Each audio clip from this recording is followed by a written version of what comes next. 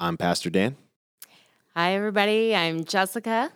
and this is Midweek Ball. Midweek Ball. Midweek Ball. Midweek Ball. Midweek Ball.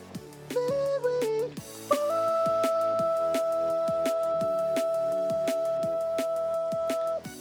alrighty. Yes, That's too good. Did I hear that, Casey? yes, Yeah, of Casey is the mastermind behind the song, Love and it. so that's his voice with some auto tune and all that good stuff. So he said that he would make more, Okay. like 80s or 90s throwbacks, kind of parodies I for love us. it. So I'm like, yeah, why not?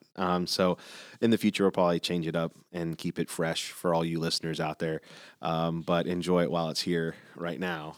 The midweek bump song. But anyways, so I'm here with Jess, and we're going to be talking about this past Sunday. This past Sunday was her first time preaching here on the main stage. So this was a standalone message called "But Then Jesus," and so we're going to dive into it a little bit. But before we do, I want to hear from you, Jess, just kind of as this was leading up to this process, when PT asked you, hey, can you speak this Mother's Day? What was some of the processes as you were writing it? Maybe some things that were going on, just with the Lord or whatever it is that was that inspiration that kind of led you to it. Yeah. Well, when PT first asked me, there was some nerves, obviously, like right away. I mean, Sure. being back with the kiddos, their hearts are soft and moldable. They don't have very many judgments and stuff. And Yeah. adults, I mean, they're just a bunch of big kids, but Yeah. yeah, so definitely some nerves. And it's an honor, that's for sure, Yeah. to be asked. And I also know it's a big responsibility too. You know, the words that you're saying. Yeah. And so it was a very incredible experience, though, spending that time with God and preparation and the work He has done in my life Hmm. is radical. I have such a good God, and communicating what He's done in my life without oversharing as well. I needed discernment there, and Matt was actually a big part in helping me write some of this here, and God's good. So Yeah. I've always really loved the passage that I ended up choosing. I Hmm. could really relate, to the woman, to the desperation, all of that, and Jesus being the ultimate healer. Yeah. It took me a rough path to find my way to God as being my healer. Even though I've known, Jesus for a number of years, I asked Him in my heart as a little kid, that surrender, that desperation, Mm-hmm. actually taking the steps to turn the wheel over to God. Yeah. It took a number of years, and so yeah, it was a really cool experience, and God really highlighted different things in the process of writing this that I had never noticed before, and Hmm. so it was great. Yeah. Well, some of the best parts of learning, actually, the best way to learn is actually to teach, and so that's why I even encourage, even like in kids' church and other stuff, when people are helping out back there, and some people feel like I don't really feel like I know enough to be able to do it. It's like, well, if you jump in, you're actually kind of doing the Yep. studying. It's kind of almost forcing you to do the studying and the preparation and learning, and then you're teaching it, and it helps you to actually memorize it or remember it better. Yes. Yeah. So it's actually like a great place to start if you're looking for a place to grow, out there, listeners, kids church doing stuff like that would be huge because you're Yeah, teaching definitely. the basics of our faith Hmm. to the kids, and they obviously need to hear it, but it's also going to help you grow in your spiritual walk. And Hmm. so, but that's cool. That's cool that in the process, I love that God just, man, he doesn't waste things. And Mm-mm. so it's like, hey, yeah, he's got a message prepping for over here, but he's also speaking and ministering to you at the same time. So you're getting fed as well as when you're feeding others on Sunday morning, whenever you're preaching. And so it's a cool process, and that's Hmm. awesome. That Yeah. was a Yeah. joint effort, and with you and Matt, and you guys were able to lay this down, and it was good. So the overall message. So let's dive into it and touch on all the different kind of players in this story. And so by the way, do you watch the show The Chosen? I Have you? do. Okay. Yeah. Have you seen this scene? So that was kind of a cool God story Yeah. because I had already written my sermon, Uh-huh. and Matt and I decided to turn it on. We watch it periodically, Yeah. and Uh-huh. so and that was the last one I've seen. So I was Okay. like, "Oh man, this is so cool." Yeah. Yeah, I like seeing it come to life like that. And Yeah. so yes, I have seen that episode. Awesome. Very powerful. Yeah, it's a real powerful episode, and it is it's free. It's on an app. Angel Studios, I think, lets you actually AirPlay it on your TV without like all the little buttons and things on there. The Chosen app is great, but it's hard to AirPlay it on there. They have all the little buttons, but Angel Studios has a ton of Christian content on there that's free that you can watch it that way. So if you're out there listening, like, oh, I'm gonna check out. I've heard about The Chosen, seen things on Facebook. I recommend it. Definitely watch it. I think it's really great. Yes, it's not like verbatim. They're not just saying only what you read in the Bible, the scriptures, and only Jesus isn't only saying red Right. letters, but they're making it alive for you to dive into the story, to connect relationally to the story.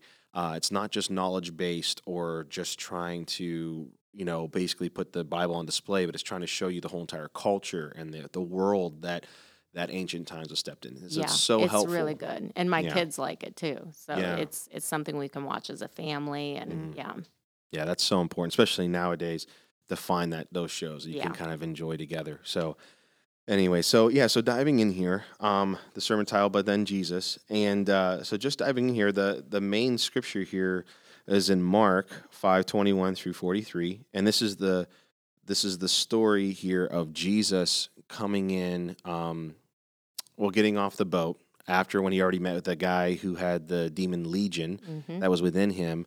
And that was a cool little setup. I love that. You're like, I love what you said. You're just like divine activity. The people there were more afraid of divine activity than demonic activity, right? Because they got used to coping with this man who was demon possessed Yeah. and being tortured. So I thought that was a really powerful statement. Yeah. And it's true.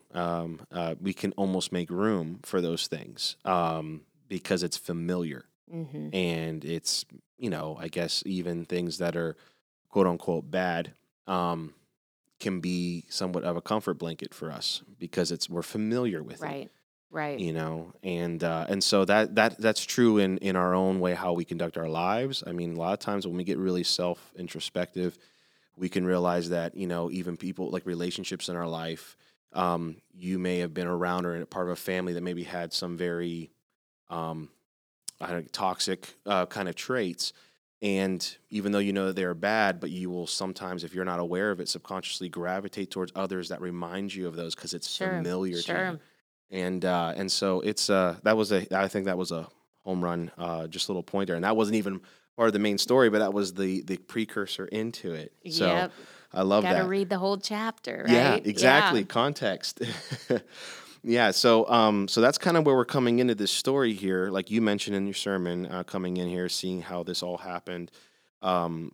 Jesus dealing with this man who was demon possessed, and fun fact about him is that whenever we go back to that region later on in Jesus' ministry, and because the guy who got set free, Yeah.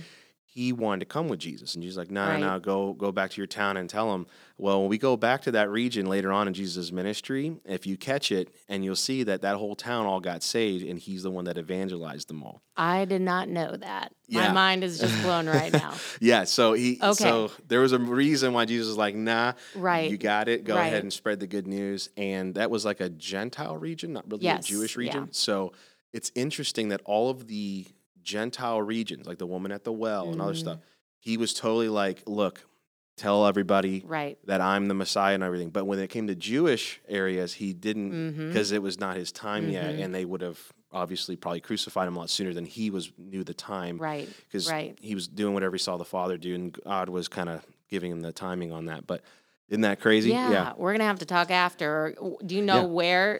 what part of the Uh, Gospels he goes back? Yeah, we can look it up exactly. Yeah. I don't know off the top of my head, but yeah, I just got super excited. I did not realize that. So yeah, very cool. yeah. So I mean, what a testimony! But yeah, the people were afraid, and I think after when they saw for a while of this man's change, the change of heart, the encounter with Jesus, and then he goes back, and then not only that, but it's not sometimes just the initial telling of the testimony. Sometimes it's the people observing your fruit. Right, You right. know, and I mean, think every yeah. time they saw this guy walked around, now he's clothed. He's totally sane. Like Exactly. they're reminded of Jesus, Yes, clothed, not cutting himself. Yeah. He wasn't, acting, crazy, and so I think it was a little bit of that. Like, well, we'll see, because at some Mm-hmm. points he probably was sober minded, and then other times he would just flail Right, out. right. We don't know exactly, but I would assume, um, there were moments where he was sober minded in the possession stuff. So I think that they just, well, I don't know. And this, he seems so fine, but time will tell, kind of thing. And Yeah, I think it yeah. was that fruit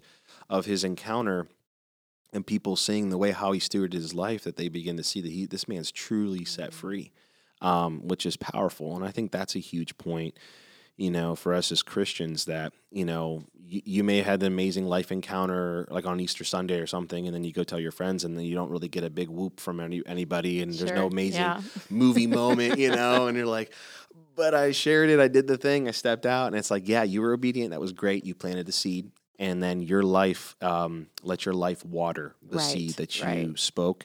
Let your life, let the way how you love, the way how you interact, the fruit of the Holy Spirit, let that be the water then, and then watch and see Right. after a while. So it's a And huge it's thing. trust is something that needs to be built too and takes time and yeah, but over time, just continuing taking Yes. those steps with Jesus and it being a genuine change, that means your life then has integrity and it'll just flow out of you. So I Yeah, can definitely relate there too. So definitely. but good stuff. Yeah, so that's the leading into Mark 5, 21 through 43. And so we'll just kind of paraphrase a little bit here.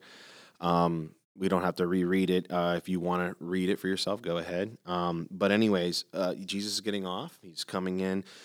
Just got back from doing all of that awesome stuff with the guy he was dealing with Legion. Comes back over, and as he's walking around, there's a man, a Jairus. He comes up to him, and he's a synagogue leader, and so it's interesting, I find, with him, because he, like from The Chosen, really gives you a good kind of Yeah. vision of what that is. He was more like a synagogue librarian kind of deal. He wasn't like the high priest or the head like Pharisee guy, but he was definitely a faith-filled man. Loved the Lord, and he was like a librarian type of deal. And so he is actually in The Chosen. They Hmm. portray him in there, and he comes running up. So for him to go to Jesus, who was obviously probably a lot of people were being skeptical of him that were the very religious type, for him to come to Jesus, it was like he got to this place of desperation, but got to this thing, and that was could be very damaging to his reputation. Right. So Right. that was interesting. But he's running up. He comes to Jesus. He fell at his feet, and then basically he just pleads with him. Says his daughter's dying, and basically Jesus is like, "Hey, don't worry about it. It's gonna be good. Let's head over there." And as they're on their way over there, now they're in tiny streets, and I love that you pointed out the only a couple donkeys can walk through there. Yeah. So it's jam packed. For those of you who don't like to be claustrophobic or whatever, it's like that would have been your nightmare. Yeah. Walking down there. So he's walking down, and there's a woman, who was dealing with the issue of blood. We all kind of know the story for about 12 years. And she went everywhere to every doctor, and this was like her last hope. Hmm. And so she busts through and basically comes on through, and I guess, I mean, just kind of, it's busting through, pushing through people, whatever. It was a very crowded street to get to him, and out of her desperation, and basically touched the fringes of his garment, which we talked about was the Jewish tallit. And so in those times, the Jewish tallit that we have today, back then it was more like just the tassels were sewn on the bottoms of their robes, and that was kind of their prayer thing. And it was a very important thing. That's how they would pray. They would rub their thumbs on it, and it was also just kind of that show of like the tabernacle.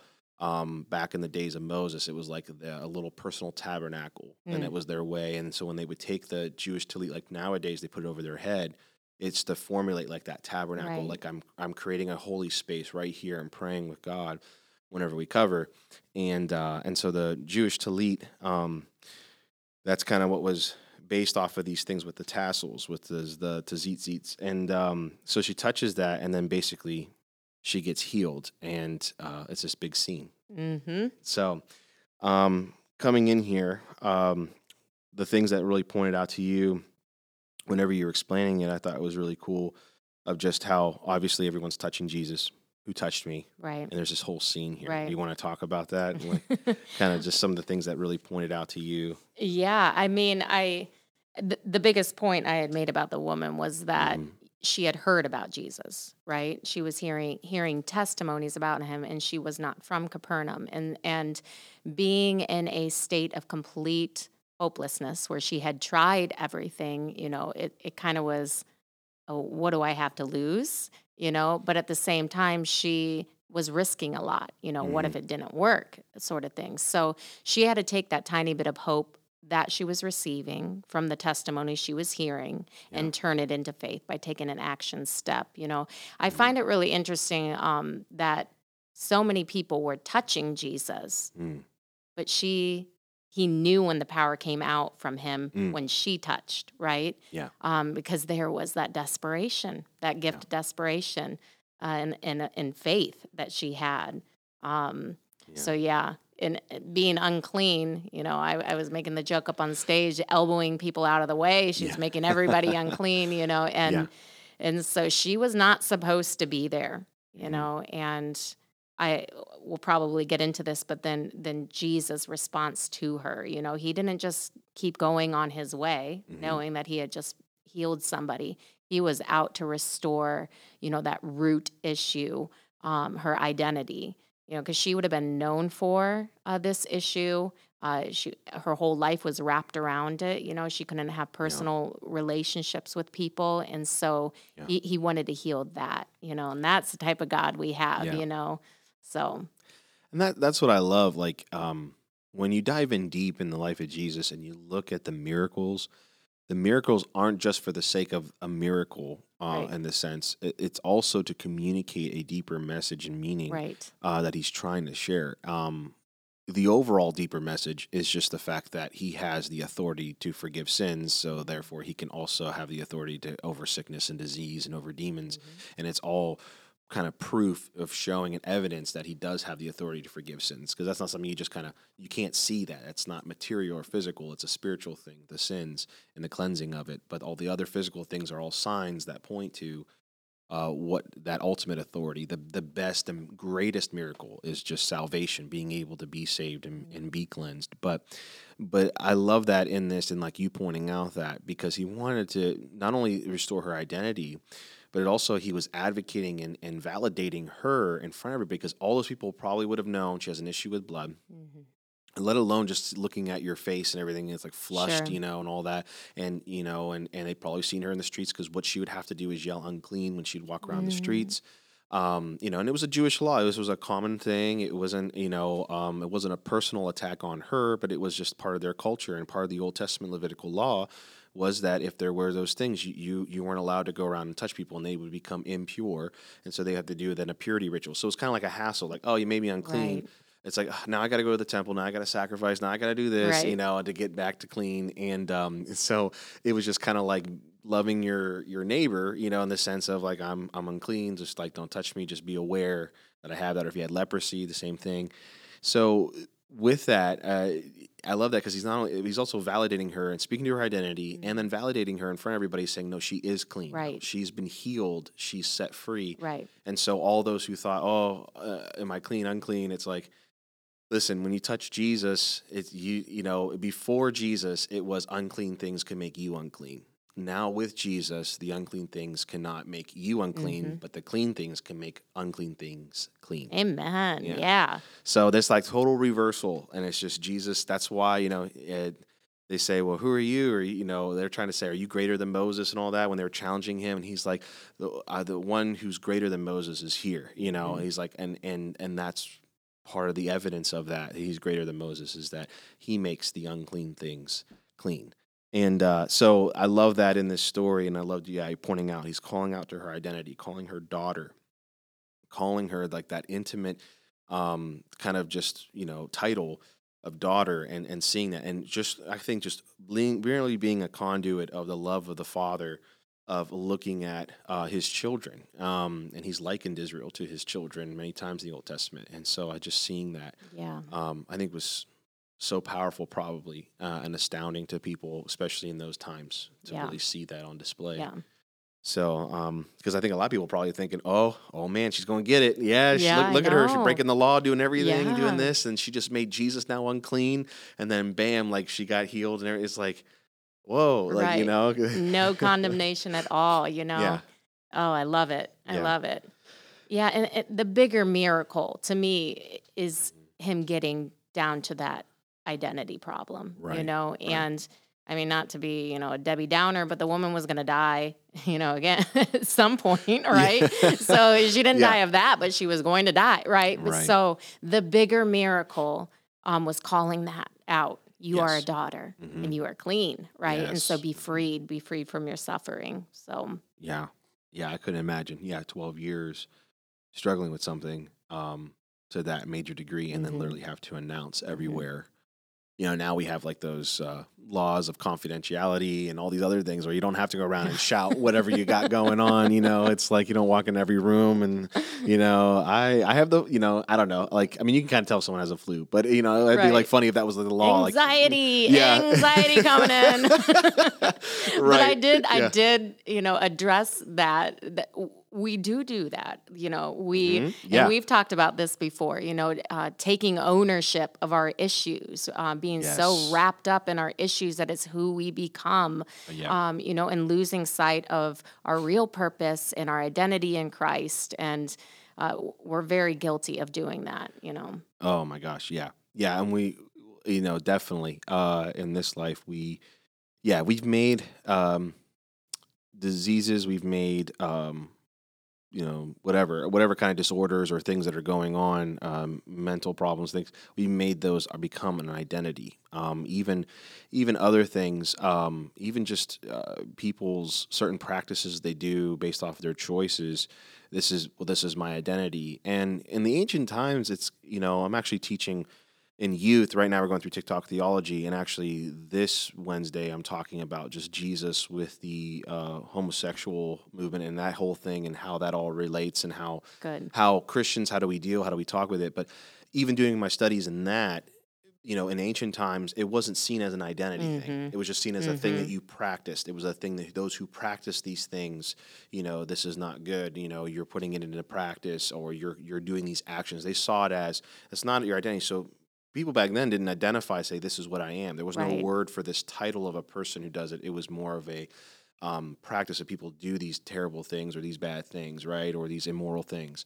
So that was the difference between ancient world to then modern day Mm. world. We are taking it in now as an identity. So it's an even deeper issue, because now you have to deal with, not only is it a behavior, but now it's also a community you've joined, all your relationships and everything else going on, as far as this is who I am Right. now. Now I Right. have to change who I am, and so it's just been a lie of the enemy that has duped these last generations into taking these things on as their identity. And when you're a Christian, that is the identity that you have, is with Him in Yes. Christ Jesus. You are the righteousness of Christ Jesus. It says that He's faithful and just to cleanse you of all unrighteousness. You are a new creation in Christ Jesus. Whenever you get saved, there's all these things. You're born again. There's a whole new identity is what you have. And so us as believers, we have to keep that in mind, that that's our number one identity, Mm-hmm. before my nationality, before my heritage, before my where my ancestors came from, before my race, before my ethnicity, before what part of the country I live, whatever, what football team I root for. All Yeah. those things are so secondary to the Yes. thing of being a part of Jesus and in the faith family.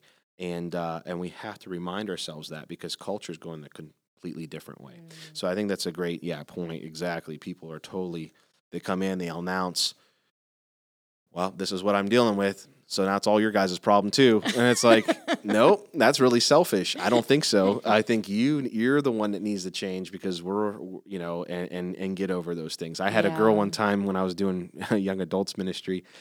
Had a girl came to me. It was her first time with us, and there was a little bit of she kind of rubbed some of the other girls the wrong way. She kind of got real snippy and real angry and everything. And so I was like, well, I don't know. I don't know her story, whatever. And she comes in, she goes, hey, so just to let you know, she's like, if anybody brings up this date, if we have an event on this date or we do anything, I'm going to flip out and get in a fight with anybody who's against this date. There was a certain date, and then there was something else that she was really highly offended by. And I said, okay, like why? And I mean, she had it was terrible. Her younger sister or her older sister passed away, like in an accident or something like that. It was like all of a sudden kind of thing. And so that date was when her sister passed away. She has her sister's car, and her car is literally left the same. Nothing's been touched inside. It's just kind of like this paying homage, kind of to her sister. But she had these little pillars here, and it was like, okay. I said, I understand your story. I said, but you need to understand nobody else here knows that story. And B, we're not going to change that for you because of this. It's something you're going to have to work through because not everywhere in life are they going to make room to make sure they don't mention March 15th. And if they do, that's going to set you off, and then you start biting heads off. And this is a growing moment for you because better to do that here in the church and we work through it than for you to find out the hard way in life out there at a job somewhere or something like that, and you just act irrationally and lose your job or face major consequences. So let's love you through it. Let's help you get over that. And she did, and she was a part of our group. Yeah. So announcing it, coming in, okay, but let's love you through it, and let's get you to a place of healing and being better. Because that's what Jesus did. Jesus did this lady with the issue of blood. He healed her, got her better, restored her identity, and got her back on track. And we as the church get to partner with Jesus to do that very thing with anybody else who comes in saying, this is what I'm dealing with, this is what's going on. So anyways, I think that's a great point. So overhearing basically, so Jairus gets the news, daughter's dead, quit bothering Jesus now. I like to imagine him getting like really antsy and stuff as Jesus is having this interaction with this woman, taking his time. He's like, what the heck? Yeah. I got him first.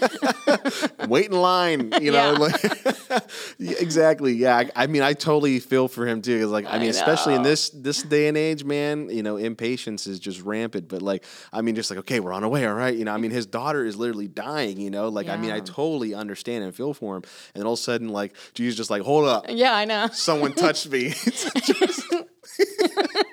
I could just, oh man, if I could just be a fly on the wall and watch that scene, everyone's face, I think it was Peter's like, Lord, like everyone's touching me, what's going on? And I just love that. That scene, very comical in hindsight, but so I could see him. Then the bad report does come, right? It's like, darn you, woman, know. No, the bad report comes. Yes. Your daughter's dead. Mm-hmm. Why bother to teach her anymore? Yeah. And I do believe, I think, and now don't quote me on this, but I do believe that this is the first kind of resurrection in his ministry. Mm-hmm. So it's before Lazarus, obviously it's before him being resurrected. So Jesus hasn't done this kind of thing yet. The disciples kind of are like, okay, healings he can do. Right. Coming back from the dead is a whole nother thing. That's a whole nother thing. And so it's a very interesting thing here. That's why they're like, she's dead, so stop bothering him. Mm-hmm. So obviously the common idea is that he can do miracles, he can do these things, he can cast out demons and stuff, but as far as raising the dead, that's something that's not on the docket. Right. They weren't expecting him to have that ability. And so there is a little bit of that. That's why they're like, hey, quit bothering him. It's too late, And so I could see the frustration on Jairus' face of just like, man, if this woman would have just waited her turn, my daughter could have been alive too, and she could have gotten her healing. But she was rudely, just kind of came in and took it. And, God just works in different ways than how we think is the proper order. And you know what? And he's not in a hurry, Yeah, he's not in a hurry. Because he's time doesn't rule him. And he's above time. He invented time.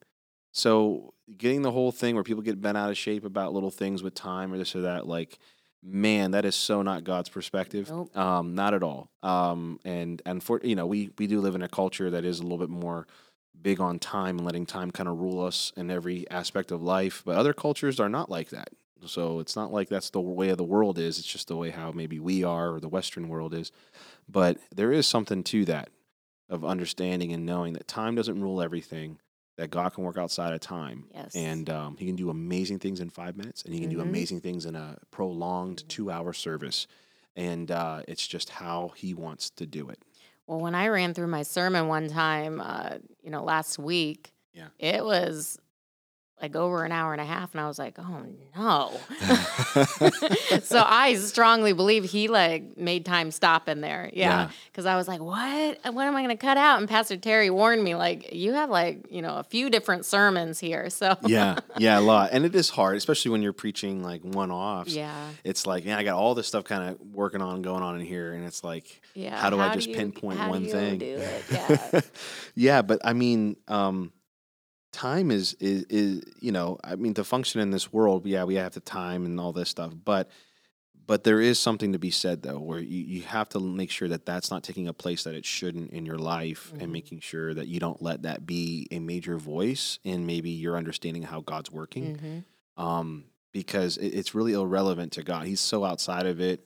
That's why Jesus would probably refuse to allow time to really Sure. dictate things in his ministry, because it's one of his creations. So why would he let a creation dictate to him how he's supposed to be? So, because he's the creator. So, going on here, he hears this, and I love that Jesus just kind of immediately starts to encourage him, in the midst of that. Like, he starts speaking encouragement. Just like with us, it's like, timing, oh, everything's like, wait, oh, no, it's too late. Oh, my gosh, Right. and then like the Holy Spirit just like, it's okay. Yeah, it's all right. I got this. Yeah. Right. And he just witnessed, a really cool miracle. Even, if he was annoyed with that woman, he got to see, a miracle happen. So, okay. Right. And it says that, Jesus ignored that human report. Yes. And then I like picturing him getting his eyes on Jairus and being like, hey, you look at me. You just heard Yeah. this, but look at me. Right. know? Yeah, keep your eyes on me. Stay focused in on it. It's okay. Have faith about your daughter. And I love that you're correlating, the daughter. Jesus called the one with the issue of blood daughter. And then it's like, Yeah. just like how I did for my daughter, I'm going to do for your daughter kind of thing. There was that whole thing. I love that connection there. And so they end up going. And they get there. It is kind of a weird scene, because there's professional mourners Right. back in there. So all these people are just like, woo, they're just wailing, and they're professionals. They're Right. not even family members. They're just people who are supposed to go around and Yeah, wail. they get paid to. Yeah. Yeah. That'd be an interesting job nowadays. I Yeah, know. I play gigs at funerals. Let me know. I mean, you always have job security, I guess. Oh my gosh. She's a really good crier. You need to hire her. Yeah. Yeah, she can cry, man, like on the turn of a dime, man. And so they had these wailers, and Jesus just kind of walks in and is like, hey, she's asleep, and they all start laughing and making fun of him, mocking him. And they're like, no, she's really dead. Like, we've checked 3 times, whatever. He tells everybody to get out. And he has, Peter, James, and John, they stick with him. And, and then he touches her hand. And the thing that stands out to me when I did a study on this, whenever he touched her hand, it's the same kind of concept with the woman with the issue of blood. You're not supposed to touch dead bodies in Levitical law. So for him to touch her body was like, oh my gosh. So to even Peter, James, and John are like, oh my gosh, wait, what are you doing? I've never seen you raise somebody from the dead before. Like, what are we doing? What's going to happen? I don't know. Everybody's supposed to get kicked out, but yet he did a healing out there in the middle of the street. So why is there's this change here? And there's that the unfaithful, or the disbelief in the room, and the mocking can play into atmospheres. Yeah. And then when there's unbelief in the room, it's like it can suck the room dry of it. And so causing the separation and telling them, you must leave this atmosphere. If you have unbelief, leave it. And having those that do believe that something can happen based off of what they've seen, is a crucial point here in this point. And Jesus understood this concept, and that's why he wanted only them in there. And also, if they would have saw him touch this dead body, you're Right. unclean. Oh my gosh, this is crazy. So for him taking her hand, again, same concept. I make the unclean things clean. Yeah. And unclean doesn't make me unclean. And it's showing he has authority over death. He has authority over sickness and disease. He has this authority that he's constantly showing everybody around him and to us as the readers, understanding that he has this authority over these things. So we can trust whenever he says, hey, whenever the Bible's saying, hey, in Jesus' name, pray for healing and lay your hands on the sick and they shall recover. We have then that's how you build your faith up, by hearing the word of God. So if you're believing for a healing and a miracle, if you're believing for breakthrough in your life, you have to get into the scriptures, start studying the life of Jesus and all those miracles, and get those to the point where you literally have them memorized. You could say them verbatim. And you get that because you're feeding your spirit and you're building up your faith by hearing the word of God, and surround yourself with that. Stop surrounding yourself with people who have unbelief or people who are relying on earthly strength whenever there's no hope in the earthly strength or other means that you can do. If you've done everything you know what to do, like the one with the issue of blood, and like, my only hope is Jesus, okay, then if your only hope is Jesus, then block out anything that's anti-Jesus or saying something different than what his word says, and just develop it. There was a man I know, he was diagnosed with cancer, given so much time to live, and he just blocked everything out that was negative. He just, anything negative, anything wrong, anything like that. And he literally, I think he rented like a ton of DVDs of the Three Stooges.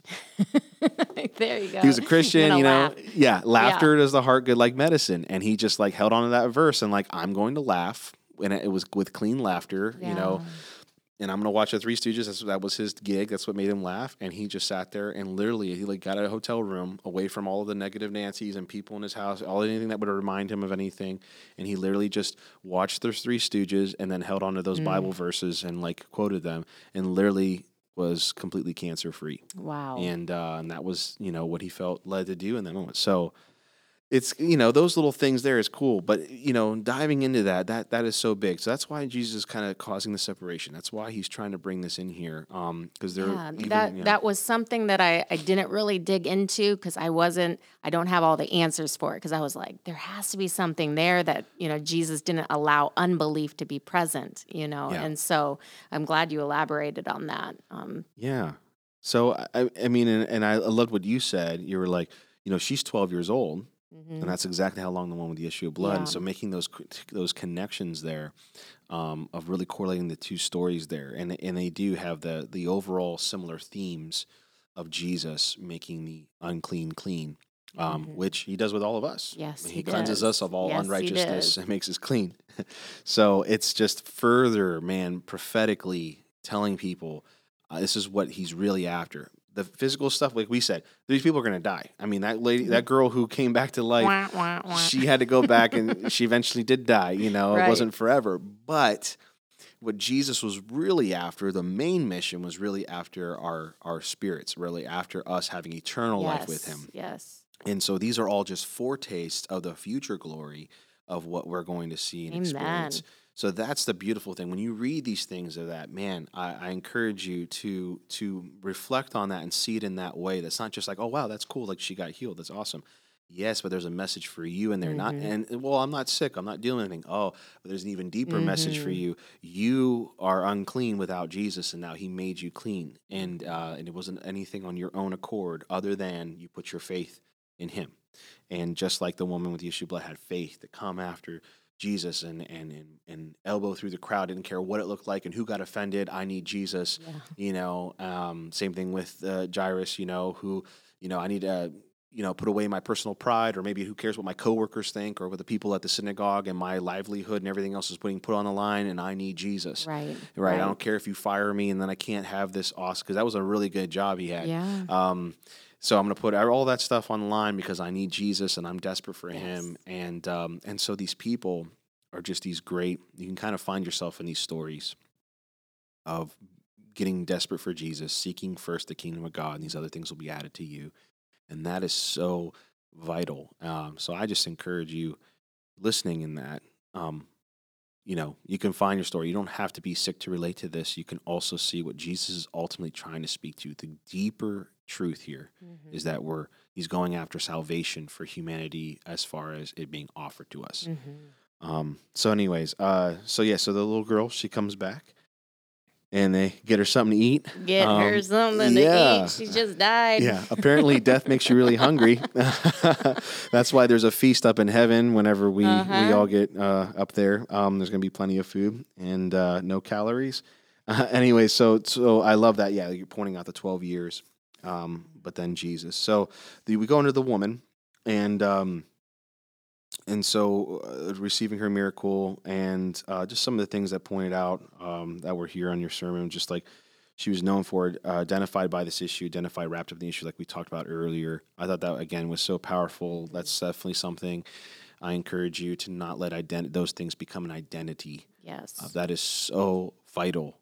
That's your first step of overcoming it, is not possessing it and taking ownership of it, that it is separate from you. These things are separate from you. Right. And they're trying to invade you. You can say you deal with. Right. Because there is a separation there. Right. We're battling. Yeah, because there is, the importance of recognizing, admitting, when we have issues, but that's different than completely identifying by it. It's what I think about, talk about all the time. It's who I am, because that, that starts telling your brain there's no hope. You can't change because it's who you are, you know. And there's power in life and death in the tongue. Mm-hmm. I mean, it's not in the Bible for no reason. I mean, it's in there. Like, you can speak things over your life, and so always saying, "I deal with this. I have this. I have," taking ownership of that. You're not rebuking the thing. You're not attacking it. You're not speaking God's word over your life. You're speaking what the enemy says over your life. And that's the thing you have to realize. And so I get like, well, it's, more common things we got to deal with, things that are happening. We have more medical research. And it's like, that's all fine and dandy. But I know who the creator is, who made us. Right. And what he says is that power and life and death are in the tongue. And he knows how these things affect us spiritually, and the spiritual always affects then the physical.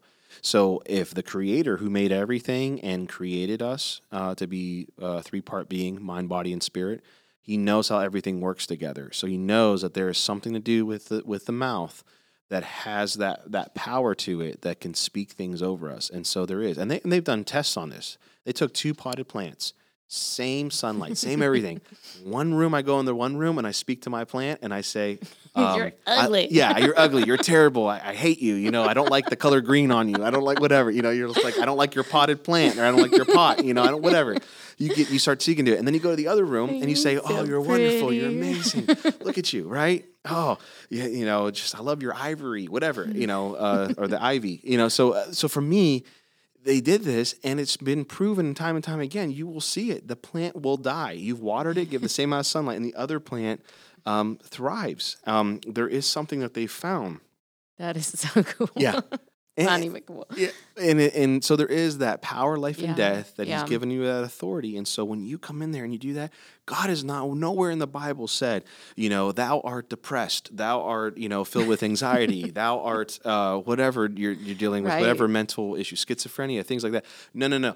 Okay, you identified the issue that you deal with, and now I'm going to quote what the Bible says about these things: to not be anxious for anything, like it says in Philippians, and go through that whole process that Paul walks out to get freedom from it. And it might be a battle you have to, but initially, couple 3 months, how your brain works, neurological pathways will kick in, and it'll become like a knee-jerk reaction to overcome it. But you have to really put in the work for those 3 months to really renew your mind and fix those things. Science is totally backing up what the Bible is, and if you know how to make those connections. So that's just something that I get very passionate about, because I know we've talked about it before, and I talk with others about it, and just, man, to see that is one of the greatest lies right now in this current generation and the youth, that are being told to them because of quote unquote medical research, but it's being reinforced that to accept it as possessing it and to quote it and speak that over your life all the time. And then celebrate it. Yeah. Taking it a step further. Yeah. That's very true. Yeah. Enabling. Yeah. I mean, I could go on a whole other thing with the enabling thing, but yes, that honestly, if we can get past that, I think that, and really grab a hold of what the Bible says and speak that over our lives, I truly believe that we are going to see things change and shift, because I truly believe Jesus has authority and power over it. Yes. So anyway, so going into this here, so that was great. And then she did all that she could in her human power to get well. how many years you tried to battle the issue, you know, man, Jesus, if he's your last hope, last option, last whatever, you still have that ace in the hole. You still Oh, you yeah. still have that card there to go into, and so we just knowing how much she was desperate and dealing with. I couldn't imagine that, especially in that kind of a culture, dealing with those kinds of things. But I love when you pointed out that the last words in Malachi, or some of the final words, in Malachi, when she was, probably they knew this. A lot of the really well educated Jewish culture, were really well educated. So men and women both went to the first school, and they had the first 5 books completely memorized. And then the next stage of school, it was the whole entire Old Testament that we know. The men would go to that school, and they would memorize all the rest, all the prophets and all the chronicles and the poems and all of that. And so it's kind of this amazing thing. So, I mean, so people knew the word. I mean, they knew it. It just wasn't a thing like nowadays. There's so much Bible illiteracy. That's why we do the walkthrough series. Like we're, going through Romans and stuff like now, but it's like, because actually the stats are kind of crazy. People haven't even read through a whole entire chapter of the Bible.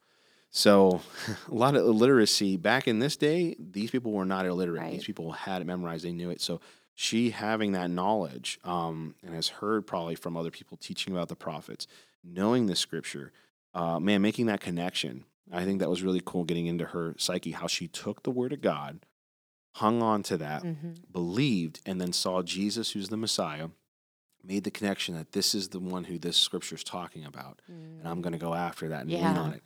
Man, that's just exactly what we've been talking about. Grabbing hold of scripture and leaning on that and grabbing hold of it. There's something about being tenacious. You got to be tenacious. Feisty and tenacious. Yes. Yeah, so I love that whenever, just hearing that glimmer of hope and going after that. And so make everyone unclean, breaking the law. That's kind of, what was going on there. But he fulfills the law, and I love that, and then calling her daughter. So anything else you want to add to the woman there? I mean, the part I doing some research and stuff, the amount of blood this woman would have lost, man. qualified her for a blood transfusion. Wow. And when I read that, I was like, oh, it just, she needed a blood transfusion, and she got a blood transfusion. That excited me probably over any part of the sermon. That's awesome. Just that realization, not only a physical blood transfusion, but like a spiritual one where Jesus gave her, his royal blood, then calling her daughter. And so that part excited me. Yeah. Big time. Well, no, that is, it's amazing. And that is, there's, in Levitical law, by the way, if you have not read the book of Leviticus, you may think it's really boring or any of this. I literally taught our youth a whole series on Leviticus. I literally got to tell you, in Leviticus 16, which is the middle of the Torah, if you're going like from the beginning and the ending and working towards the middle of the middle is the Day of Atonement, which is all about the blood of the Lamb. Okay, that is the atonement for the people's trespasses and sins. And in the camp to cover them, didn't cleanse them, it covered it. So that way God's judgment didn't have to pour over, and he had to take it out on that, because God is just. So that's why anytime you saw God do something that was he took out Sodom and Gomorrah, or he did this or he did that, it's his judgment, and he has to, in order for him to be just, he has to be able to do his judgments, okay? And so with the Day of Atonement, there's a power of the life is in the blood. And so there's something about blood, even on a spiritual matter, that is so important and has a lot of power, even on the dark side of things, which is in warlocks and stuff. That's why they do animal sacrifices and other crazy stuff, because there is something about blood. There is an attribute there in the connection. So God, on the good side of things, that's why Jesus paid the price. But you look at it, and that's why he's called the Lamb of God. But looking then back in the Levitical law, you can really see the power of that, of why blood, and why her getting that blood transfusion from the Lamb of God on the spiritual side of things, totally cleansed her on a spiritual level, not just on a physical level. And so I love that connection. Yeah, that was great when you shared that. And and I love that we have to take the first step of faith. Yeah. You do have to do something. That's why we do altar calls. You kind of take that step. Right. I know it's not in the Bible, like, oh, you have to respond to an altar call, but it's like if you're in that situation or in that service and the moment's there and standing up and walking forward in a place where everyone's literally rooting for you to make that decision, we should be able to be brave enough to do that and be able to go up there. Everybody in that room is rooting for you. Nobody in there Right, is right. judging you. Everybody wants to see people come to know the Lord. And, you're not being shameful or ashamed of him and your decision. And, because in front of in front of everybody. So I think it's, we have to take those steps of faith. And if it's in your dealing with sickness and disease or dealing with those things, take the step of faith. Mhm. Well, how does me quoting the Bible verses over my life, how does that? Well, Gotta try it, you got to try it. and Pastor Terry, we can encourage, we Yeah. can try to, build hope in people, but it ultimately is up to the person, Yes. if they're gonna take it and try it out. And it's kind of like, what do you have to lose? So Yeah. test God, see that Yeah. He's good. Yeah. And that's the whole thing. Taste and see that he's good. Yeah. Go after it.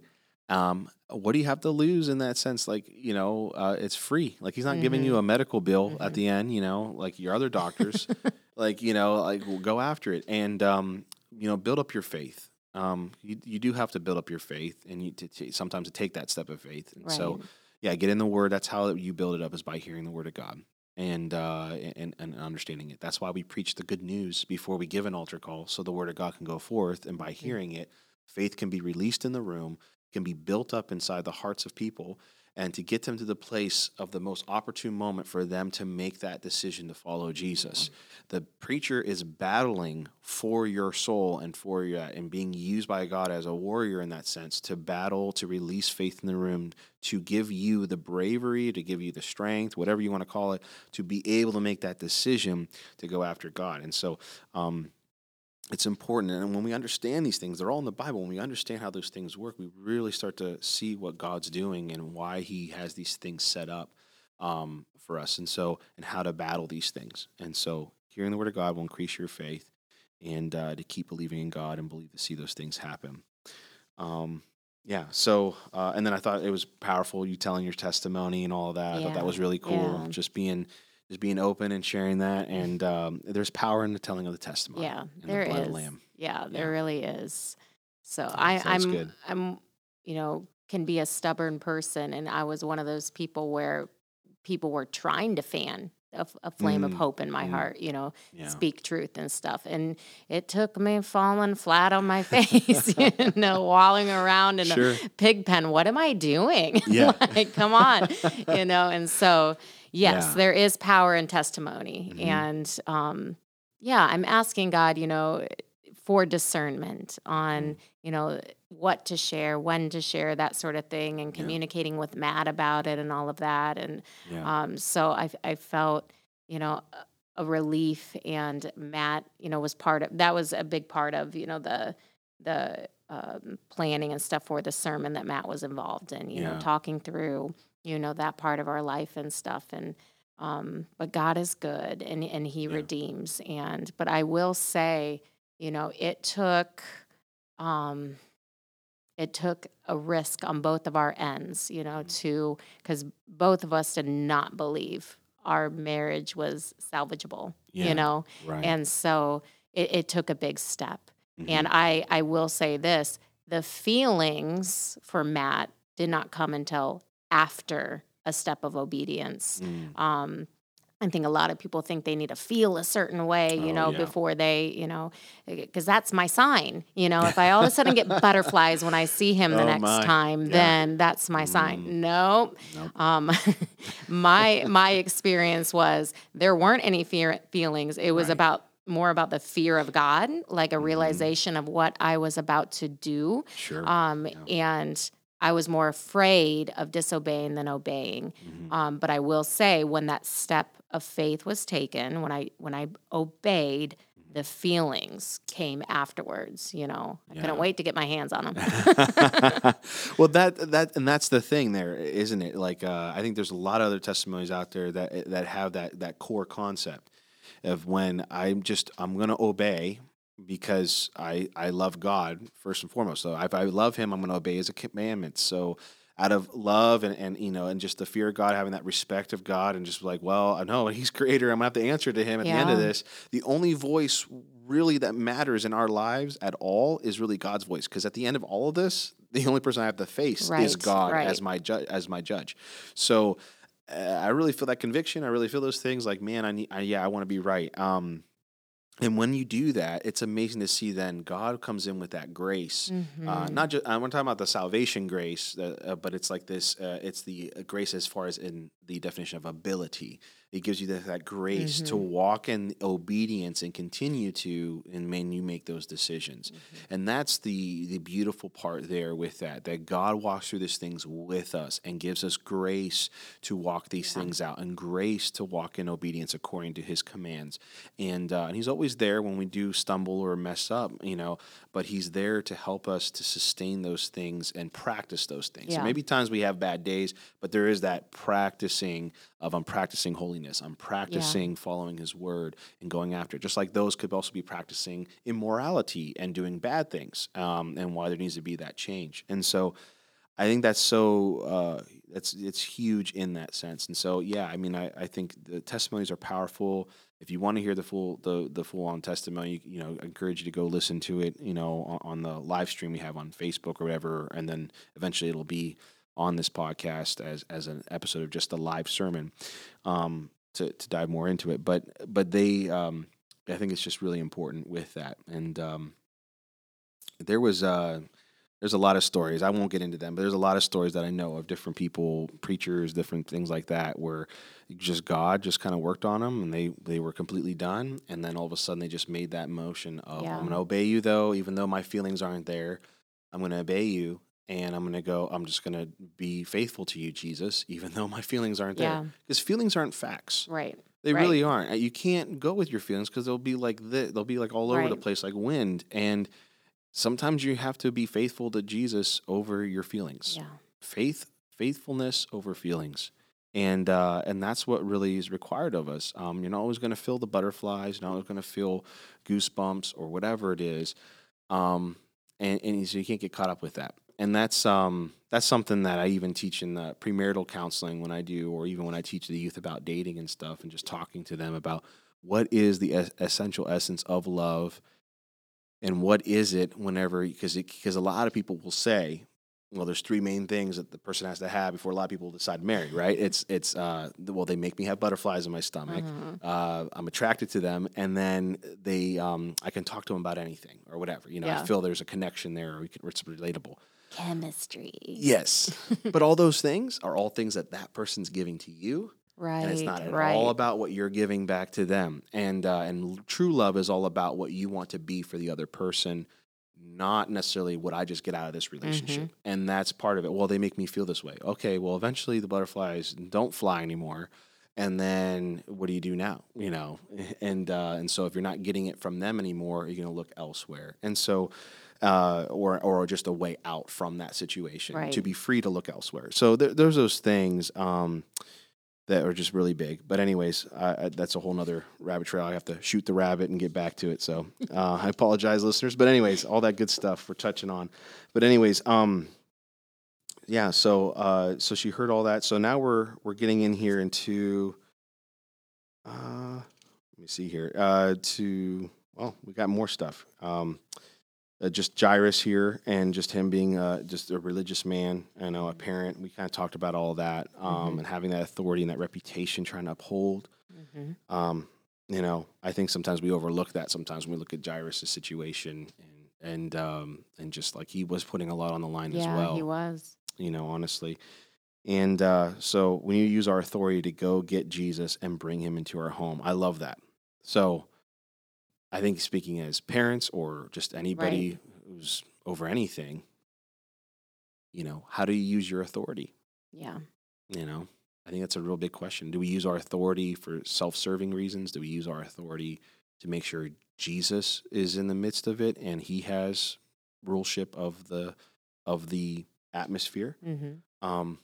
Jairus was going out. He's like, I need Jesus' authority in this situation. I Mm-hmm. don't have authority over death, but Jesus does. Yeah. So I need to go get him and bring him into the situation. And as far as we know, he was a good man, a righteous man. Right. But he's like, but only so much a man can do. I need Right. Jesus. Right. And what are we doing as parents? What are we doing as adults in the situations? Are we bringing in Jesus, who has the ultimate authority, into our situations?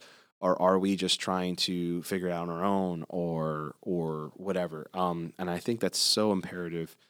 And just looking at that, so I love that you pointed that out. You have anything you want to add on that, or?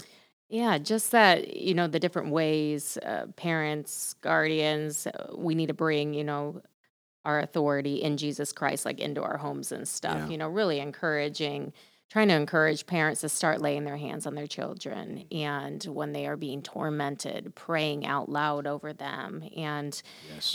it was a plea I made, to the crowd of, like, as the children's director here, like starting to have really hard conversations with your kids. Even Yes. my youngest is 6 years old. Wow. And when I talk to her, some of the things she knows or thinks she knows can be, really, really alarming. And so having those conversations, because we can't, shield them from everything, but we Right. can help them interpret, by bringing Jesus into it and Yeah. bringing the Word of God into it. And so, yeah. So I just Yeah. gave some different examples of ways to use that authority in the home. Oh no, that's great. Yeah, and yeah, better to hear from you as the parent first than to let YouTube teach them, or social media, or whatever it is Yeah. that you let your kids get into on far as the phone goes. The phone is a window to the whole entire World Wide Web. So everything the world has to offer is all on your phone. And let me tell you, there are many, many ways to get around it. I don't want to alarm you, but there are many ways to get around what you think are parental blockers and things, and your kids know it, and they're not going to ever tell you about it. So I'm telling you, as the youth pastor, they definitely know their way around it. So just keep that in mind. You'd be surprised at some of the tactics that some of these kids are using and what apps they're using that you think are completely harmless, like the Bible app and the YouVersion Bible app. There's a way to get around some things with that. So I don't have time to dive into all that, but if you want to know more, talk to me.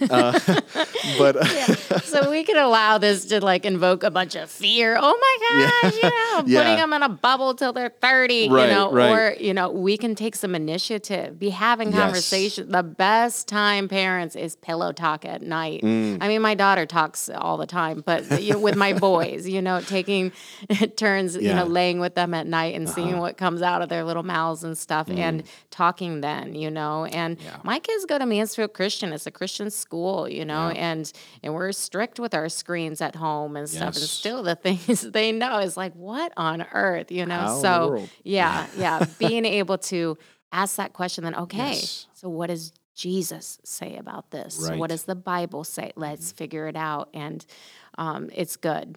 So, Yes, and that's the deal. That's really the deal. So be proactive in that. It's not just up to me and Jess here to just have all those hard conversations with your kids. We should be an ally and a reinforcement Right. to what you guys are doing at home. And we'll have those hard conversations with your kids, when they ask and when they allow that. By all means, that's part of our job, is to equip your kids to do the work of the ministry, to be, representations of Christ, and to be equipped for what they're going to face. Like, I'm dealing right now with youth kids that, 3-4 years from now, they're going to be in the middle of college, where the unfortunate statistic is 80% of youth kids who grow up in a youth group fall away, and 20% remain with Christ. Now, I'm one of those who, at 20%, went through secular school all the way in my life, secular college, all of that. But I will tell you, you have to be mentally prepared. So I've been through the battlefield. I'm telling you, this is what they're going to have to face. And so if you don't have the hard conversations with them, it's not being reinforced at home. It has more impact than even what we're doing.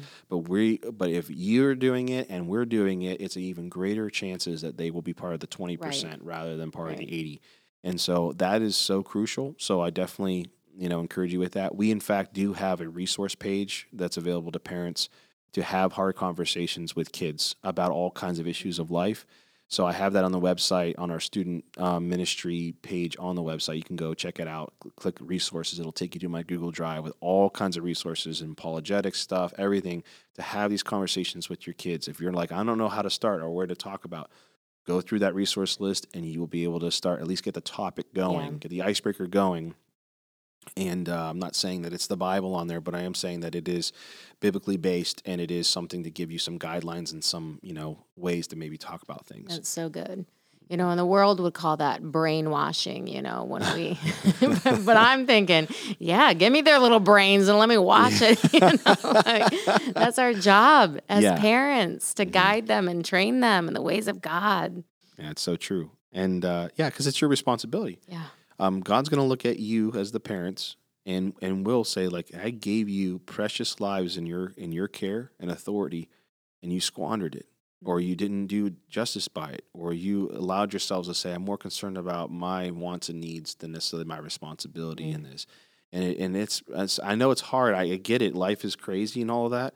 But man, when you really care about something, you will make time for it. There's just no ifs, ands, or buts about it. You will make time for it. You will make a way when you understand the gravity of what's going on. And maybe you didn't have that example growing up, but you guess what? You can be a chain breaker for your legacy, for your kids. Yeah. And you don't have to be exactly how you maybe, if you came from a bad home or came from people maybe who neglected their parental duties and responsibilities and just kind of let you have at it and make your own mistakes and learn from them and let the world teach you. You can be a chain breaker. My father was a chain breaker for me and our family, and so I'm forever thankful for that. And so that's something that I know I'm reaping the benefits of because my dad decided to not be like his father in a lot of areas. And so you can be a chain breaker. Mm-hmm. It can start with you. So, I'm not trying to invoke fear. I'm trying to be real, though, and just know that the world is definitely working 10 times harder to get to your kids than you think. Yeah. And so we then need to make sure that we're doing that and making sure, because the stats are true. Even who has more influence over your kids than even you is actually their friends and their peers have in the adolescent ages, that they have the way more influence than even parents. And so outside of the house, as youth groups and kids ministries and parents, together we can rival those other influences, but it has to be together and rival those other influences that the world's doing. And being also, as a parent, you get to kind of nod and point to who's a good friend and who's not for your kid, because bad company corrupts good character. So anyways, we're going to move on from that. I mean, we could probably have a whole other episode on just talking about parents, because kids in the next generation is really big on both of our hearts. Yeah. And so anyways, moving on here with Jairus, going to the next page. Anything you want to add, the rest with Jairus at all that really sticks out? I mean, I pointed out that, he was dad. It was dad that went and got Jesus. I sort of imagined a conversation at home between Jairus and his wife, and Jairus being like, you go get that Jesus and bring him up. But no, it was dad, and just making the point, we need our dads, and it's like, women, stop saying we don't need no man. Yes, we do. I don't need no man until it's time to take out the trash. No, Matthew, where are you? Yeah, and so we need our men. We need dads. Yes. I have the same Holy Spirit as Matt, right? But he carries it differently. And we've talked about this before too. Even the kids, in our church, they respond differently to male authority, and this is a little plug from children's church, but we need some, men volunteers, it's so they can see you worshiping God, so that we have that extra backup as women, and I know that, men have abused that authority and stuff. That's not what I'm talking about. It's just your presence, is different than what a woman can bring. Yeah. So, well, even now more than ever, there's a lot of fatherless homes. Yeah. So them seeing a man who is on fire for Jesus, that loves the Lord, and seeing what a Christian man looks like at a young age, when they're more, where a lot of things are more impressionable, things that are going on, and they're seeing men that are on fire for Jesus that are back there, it's huge, especially for the young boys. Yeah. So if we want to see our young boys become godly, strong men, they need to have those great examples in their life. And a lot of our kids are dealing with a lot of, heavy issues. When you get to know the kids and hear some of their stories and stuff like that. And so for some of them, this is the only kind of lifeline they have of hearing the gospel, and just seeing that kind of representation with that. So I definitely am a big proponent for it, for redeeming men, Yes. within kids ministry and stuff, and that's been a personal just mission and goal of mine, with that, and not letting those who have abused their authority have the final say over men in general of what they can and cannot do, and to calling men to rise to the occasion and responsibility, and not just saying, "Oh, that's just women's work to do over there," or just that's just a woman's thing to go back there with the kids. I don't like kids or this or that. It's like, okay, but you got to change, because that's not the heart of Jesus. Jesus was all about kids and loved kids. Even when the disciples tried to shoo him away, he's like, no, he took each one, hugged them, blessed them, and spoke life over them, and really ministered to them. And so it's very important on his heart. And so you don't have the same heart, then you need to actually change and get more in line with Jesus. That's the whole point of being a disciple, walking with Christ, is we get more and more in line with Jesus, because he's the final authority on issues of all issues in our life. And if he's like, kids are important, they're valuable, they need to be blessed and ministered to, then we need to follow suit with that, because Jesus lived it, and by example. And so that's my heart. So yeah, if you're somebody who's a grown man, and we do background checks, we do all that. We make sure everybody back there is able to handle that responsibility well. But it's so important, and so I definitely say that. And just the role of men. There is something about that. That's why the Bible talks about, like, in order to rob a house, you have to bind up the strong man. It's talking about the husband or the Yeah. the father, and in order then to take the plunder and to take the things that are going in there. And so there's this essence here where there's a level of authority that men have, and so there's no one's more valuable, but the value is the same between men and women, but the roles are different. Right. And what they found out, even statistically in the world, what they're finding out is that if the male gets saved, he's on fire for Jesus. This is a family that's unsaved, doesn't know Jesus at all, but the husband, he gets radically saved, set free, and he's on fire for Jesus. 93.5% chance that the rest of the family will Oh, follow I suit. bet. Yeah. Okay, that's 93% chance. If the wife gets on fire for Jesus, but the father is like, I ain't about this at all, my kids aren't about it, then it's only a 43% chance or Wow. 42% Wow. chance. So then, and if the kids get saved first and the parents have it, then it goes down to like 15 or 10%. Okay. So that's the stats on Yeah. that. And the crazy stat that's not really popular to say, but It's okay, do it. it's the real facts, you guys. This is the real thing, that even that when men are in the home, and obviously we're going to even also say they're godly men going after Right, Jesus and right. stuff, the chances of the kids getting involved in promiscuity and drugs and all these other things goes away like almost 100%. Like it decreases it immensely. And the other interesting fact is that 80% of our inmates in jails actually come from the foster care system, Yeah. who never Yeah. had parents or Yeah. people or good influences or were fatherless. And if a male has kids, if he's in a loving, wonderful marriage and all that stuff, and he's godly, they have all the stuff of not going into the bad areas of life and staying out of jail, staying away from drugs, staying away from all these things. The chances are increased.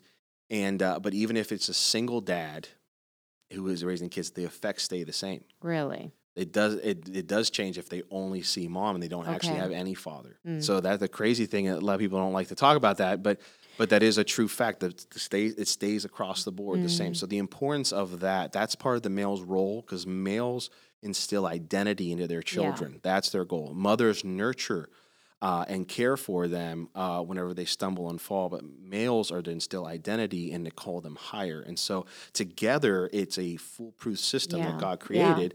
Because man, if you're always on them, rise, Yeah. but Then life not happens. nurtured, They're yeah. not nurtured. Then they can really crumble under Yeah. pressure and really build up resentment and build up things. Yeah. And so it's such a beautiful thing how that grows. But it is an important thing. And so I think that was great that you kind of pointed that out. Like, hey, we need each other, especially in this day and age. Yes. Husbands and wives need each other, Yeah. moms and dads, to be able to instill that in kids and Yeah. be partners and see this is a co-ministry opportunity to minister to our kids that we've been entrusted with. So that's a huge thing right there. So I'm glad you kind of brought that up. That Jairus, his authority was over his house, and he gave Jesus that authority to come into Right. the house and have his way. If he was against it, it wouldn't have worked. Right. If he was completely against Jesus coming in, so that's a huge thing. Yeah. So so then talking about just Jesus, Yeah. what can we learn from Jesus? Everything. No. Right, I know. Although Jesus isn't the answer for every single question.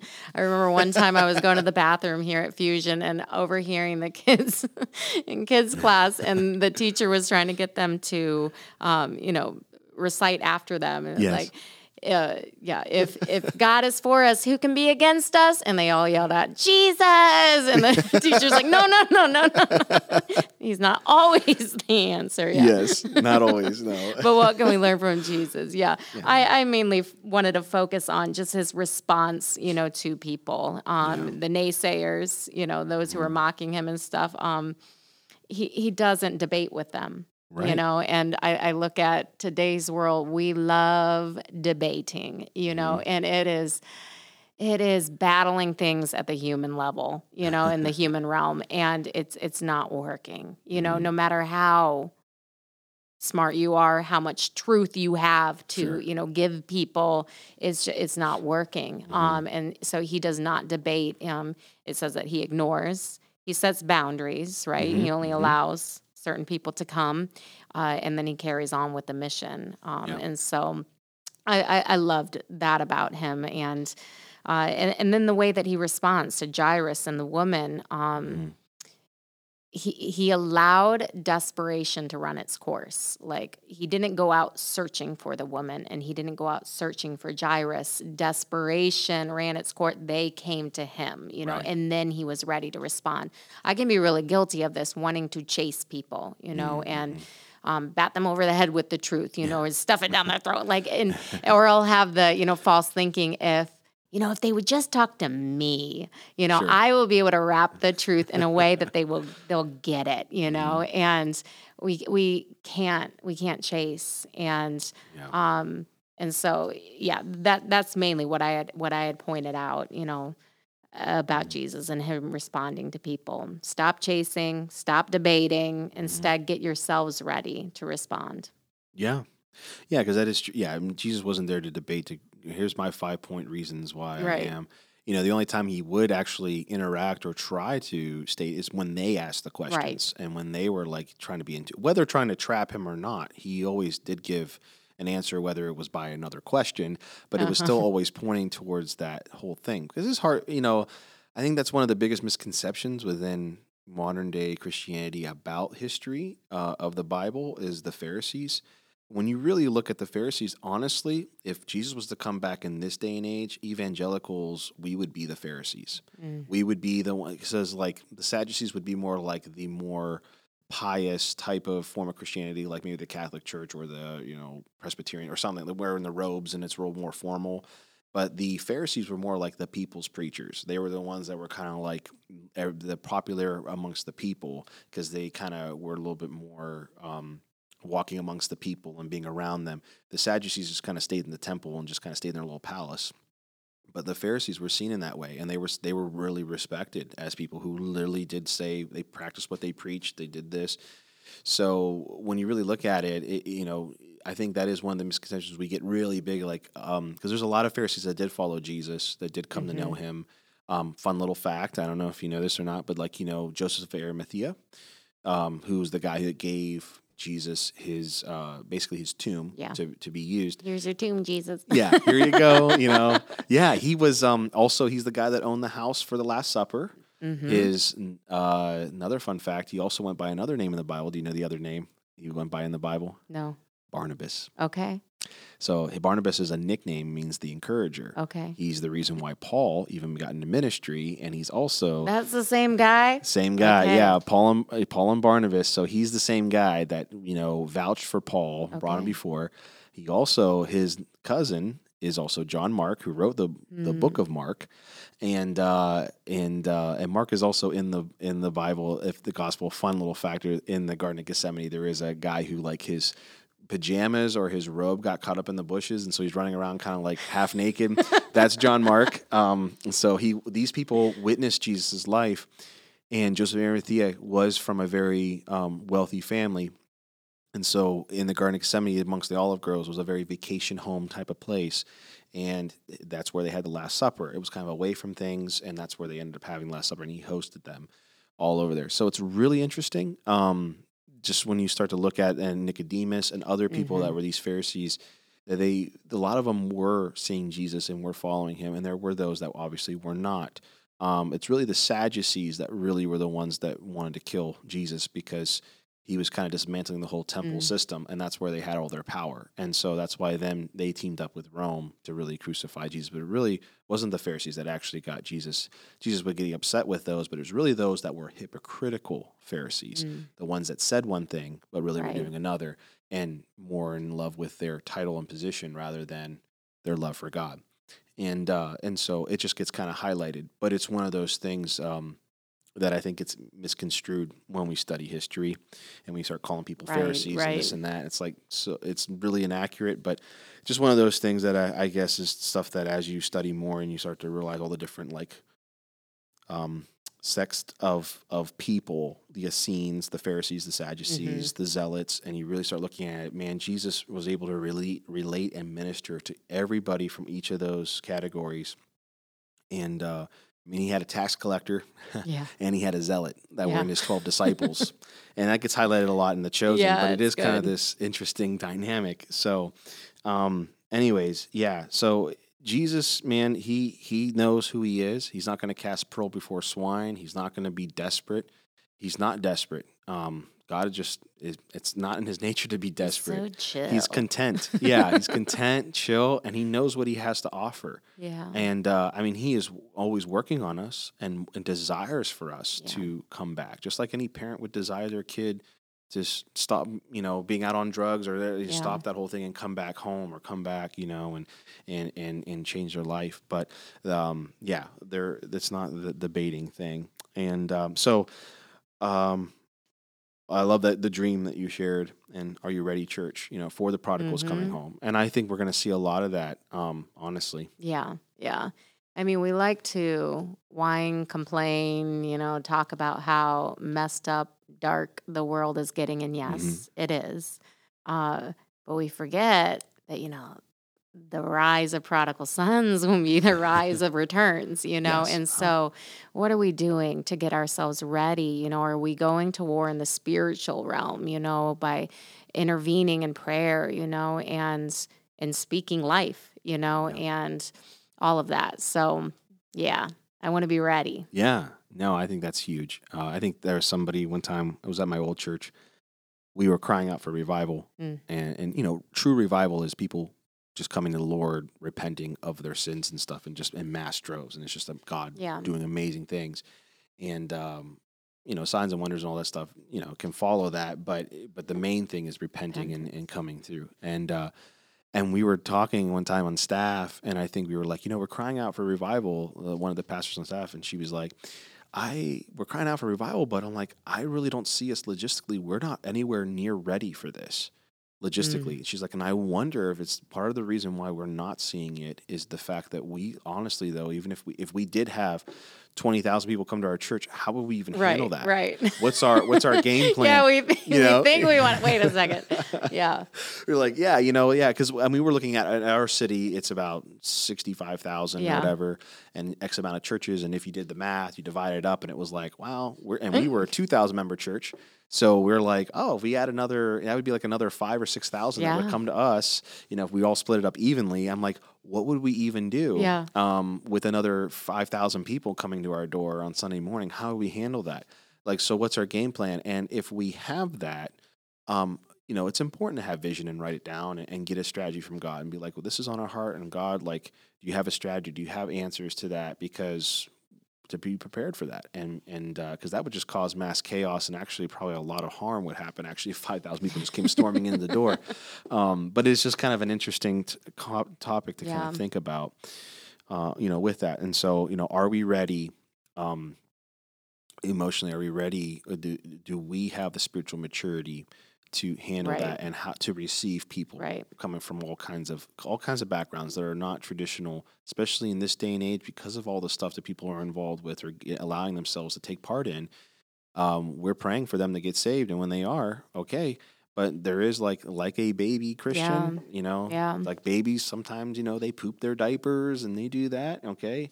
Um, they're going to make messes, Yeah. they're going to make spills and things. So, as mature Christians, how do we handle the baby Christians when they come in from this? Right. And are they going to have a loving atmosphere? Or are they going to have a judgmental atmosphere where it's like, oh, it's like, well, remember when you were immature and when you were a baby Christian and the things that you messed up and things you were growing with. So I think, yeah, we're going to have to Yeah, it's going really to do take that. time. Mhm. It's going to take compassion and grace for sure. Yeah. So I thought that was really good. And yeah, and he went to the prodigal son and just kind of that whole thing, how the father didn't debate. He just kind of, the son knew where to find him. Yeah. Yeah, that was good. And then, it ended with addressing disappointment. Mhm. We talked about like, you have nothing to lose, if you, step out in faith. But people, they risk being disappointed, again. Yeah. And so asking God that question, what do I do with disappointment and Mm. unanswered prayer? Mhm. When the miracle, the healing, the breakthrough, it didn't come. I think the biggest one is yet, it hasn't come yet, Yeah. but what happens when the mature death did come? Yeah. And what do we do with disappointment? And I know there's so much there, like so much. And God uses things, that we go through, all of that. So I just ended with sharing, what God had spoken to my heart when I asked him that question, and he led me right to the persistent widow. How did she respond when she didn't get the answer? And she didn't, go home and wallow in self-pity and discouragement. She didn't even like go back to him and water down her answer, with like, less of a plea. She went back again and again and again. And Jesus wraps up that parable, by asking, when I come back, will I find faith? Like he's coming back. And when he comes back, will he find faith? And so I really couldn't shake. I didn't want to address that because I don't have the answers, but God would not let me shake it, like talk about it. Yeah. Okay. Give a charge that we need to go after it again and again and again. And so, disappointment, unanswered prayer can either cause complacency, right? Mhm. It didn't happen. So now I'm just going to sit back in my seat, be an observer, Right. bitterness can settle in, or it can give you a spiritual chip on your shoulder, light a righteous, fire underneath your hiney, and get you going after it again, So No, that's huge. And I think it's good to touch on that because there are those probably sitting out there like, this is all great and dandy, but I went through this or I walked through this. And like we hear you, God definitely knows and understands exactly what you went through, what you're maybe the things you missed out on or things that didn't happen or come to pass. But the thing that we can always take charge in and is that encouragement to like buckle down and just don't give up, keep going through because at the end of it all, in heaven, there is none of those things. And our loved ones that are alive. Our loved ones are alive. The concept of the early church and to Jesus, even when in this parable, he says, she's not dead, she's merely asleep. That's literally the concept. The early church in the 100 years after Jesus' death, burial, and resurrection, literally their whole deal was like, no, they're asleep. Yeah. Like even some of the scriptures you read, that Paul's saying, like, yeah, they're just asleep right now. Like no hope is gone. Don't lose your faith. Don't wig out about this stuff. Yeah, there's persecution coming. Yeah, there's these things that are happening and all this. Like you guys haven't missed out, and so it is coming. It's just coming whenever the Lord's timing is. And to the people that are in heaven or the people that are, they're looking at their watch like, oh yeah, you guys will be here in 5 minutes anyways. Yeah. Our lives are nothing but a vapor. So to them, it's like, you'll be Yeah. here in 5 seconds. Like, I'm not wigged out. It's all good. Like we're all going to be reunited. It's going to be awesome. But you have to keep that hope and future glory. Yes. Help secure that in those things because it does talk about those things when we face hardships and things and how it builds character. And it also, and then in that character building and all those things, perseverance is built, character is built, and then not only that, but then also hope is built, and that hope does not disappoint. And he's talking about the hope of future Yes. glory. That yes, we don't mourn like others, and yes, they're just merely went to sleep, and we will see them again. They are alive, okay, and they behold before a cloud of witnesses. I mean, they are there, and they're either interceding. I believe they're interceding for us, that are down here at the church, along with Christ, because Christ says that he intercedes for us at the right hand of the Father. So he's interceding for his church. And so I believe the saints, those that are saved, that are up there in heaven, are praying and interceding. So they're not praying for you to just throw in the towel and sit back and be like, I'm going to hang on to bitterness and be mad because things didn't pan out how I wanted it to. They're praying for you to rise up, to still be tenacious, to keep going after it, and to finish your race strong, to fight the good fight of faith. You have to finish strong. Because it's important. And so that's the whole deal there with that. And two, another light to that I just bring point to is Daniel, when he was praying to God for an answer and stuff. And you read in there is a spiritual aspect, that there are powers and principalities that we are to war against. Our battle is with them. We always harp, it's not with flesh and blood. Yeah. But it's with powers and principalities. And are you actually fighting that battle? Right. Or are you just like, well, it's not with flesh and blood, so I don't have to actually do anything. No, you do have a battle to fight. It's with actually a crazier enemy, which is the powers and principalities, and that whole deal there. Daniel was praying, interceding. He did not give up. He did not relent. Okay, and because of that, then all of a sudden it said that when the angel came to him and gave him that message, it said, I was held up by the power and principality of Persia, was over this city, and until Archangel Michael came in, or until another more powerful angel came in to fend him off, so that to let me then escape and go, I was detained. So there's all kinds of that kind of stuff in the spiritual realm that we don't even begin to even understand, that there is literally a battle. So praying for things, breakthrough, healing, other things literally could be on the way. You have to stay persistent. And sometimes we just give up because it didn't happen the first 3 times we prayed, and we just stopped going after it, and we're just like, whatever. And literally we know this angel's trying to get to us and or to deliver that or to whatever. So there's those other aspects of things we don't, really think we were about. Discussing that a little bit at our small group. And it's hard for our human minds to wrap our heads around that, because we're like, wait, isn't God sovereign? So he can do whatever he wants anyways. And what exactly is, how am I supposed to participate when I pray? Does it untie God's hands? And so we can, we can really go into it and stuff. But we're told to do it. Yeah. We are told to pray, and there's a reason why. And fight the good fight. Be persistent. Yeah, there is a battle to fight, and there is powers that are out there, and he's called the Prince of the Air for a reason. He does have authority on the Prince of the Air, but because of Christ and what he did, Christ was able to then get authority because he defeated hell and the grave. And then he extends that authority to his believers, those who follow him. Right. So the followers are not subjected to his authority in that sense, but there is still a battle that goes on in this realm. And so I think that is the big thing there, because sometimes we can just say, well, he's sovereign, so I just get to sit back and relax and drink my iced tea. And that's not at all what Jesus taught at all, in any case of the sense. And that's not at all what you read about when Paul and Peter and the others, when they write what they were dealing with. Not at all. So it's a false theology with that. But when you get into that realm and understand, wow, I have a really big part to play in this. There's a reason why he wants to build his church, and a reason why he wants the church through the Holy Spirit partnering with us, who's with us, that we have this partnership to be able to do these things and build the church together. So that's such a huge deal and so important. Anyway, so I love all that. That's good stuff. So, so we're kind of rounding out here, and that was great. I think we'll kind of shut it down here. I know we went a little bit longer, but you know what? I think it was all really good content. A lot of good stuff there, so you guys can take it in bite-sized pieces. That's how you eat an elephant, one piece at a time.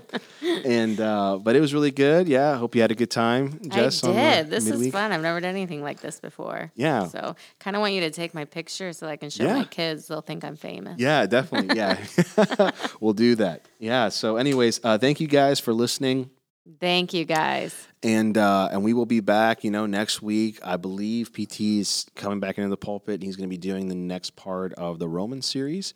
So stay tuned with that. Romans is so important to dive into, so I'm excited to see what he has going on. And this Sunday is actually graduation Sunday. So those of you that are graduating, we know who you are because you signed up. And so we have a little gift for you guys, and we're going to have some of their tables are actually going to be in the lobby. So if you're listening and you want to bless some of our graduates that are going on to college and whatever, you can bless them, give them a card, give them some encouragement, maybe give them a gift, whatever you feel led to do. But it's just a way as a church body that we can love and help bless these kids that are going into a brand new season, and it could be very scary and very freeing, but also we want to equip them, and we want them to take the land and for them to be a change agent wherever they're going to be. So it's a great way for us as a body to encourage them and make them feel loved. Anyway, so that's happening all this Sunday coming up. So anyways, love you guys, and we will be back next week. Bye-bye. Bye-bye.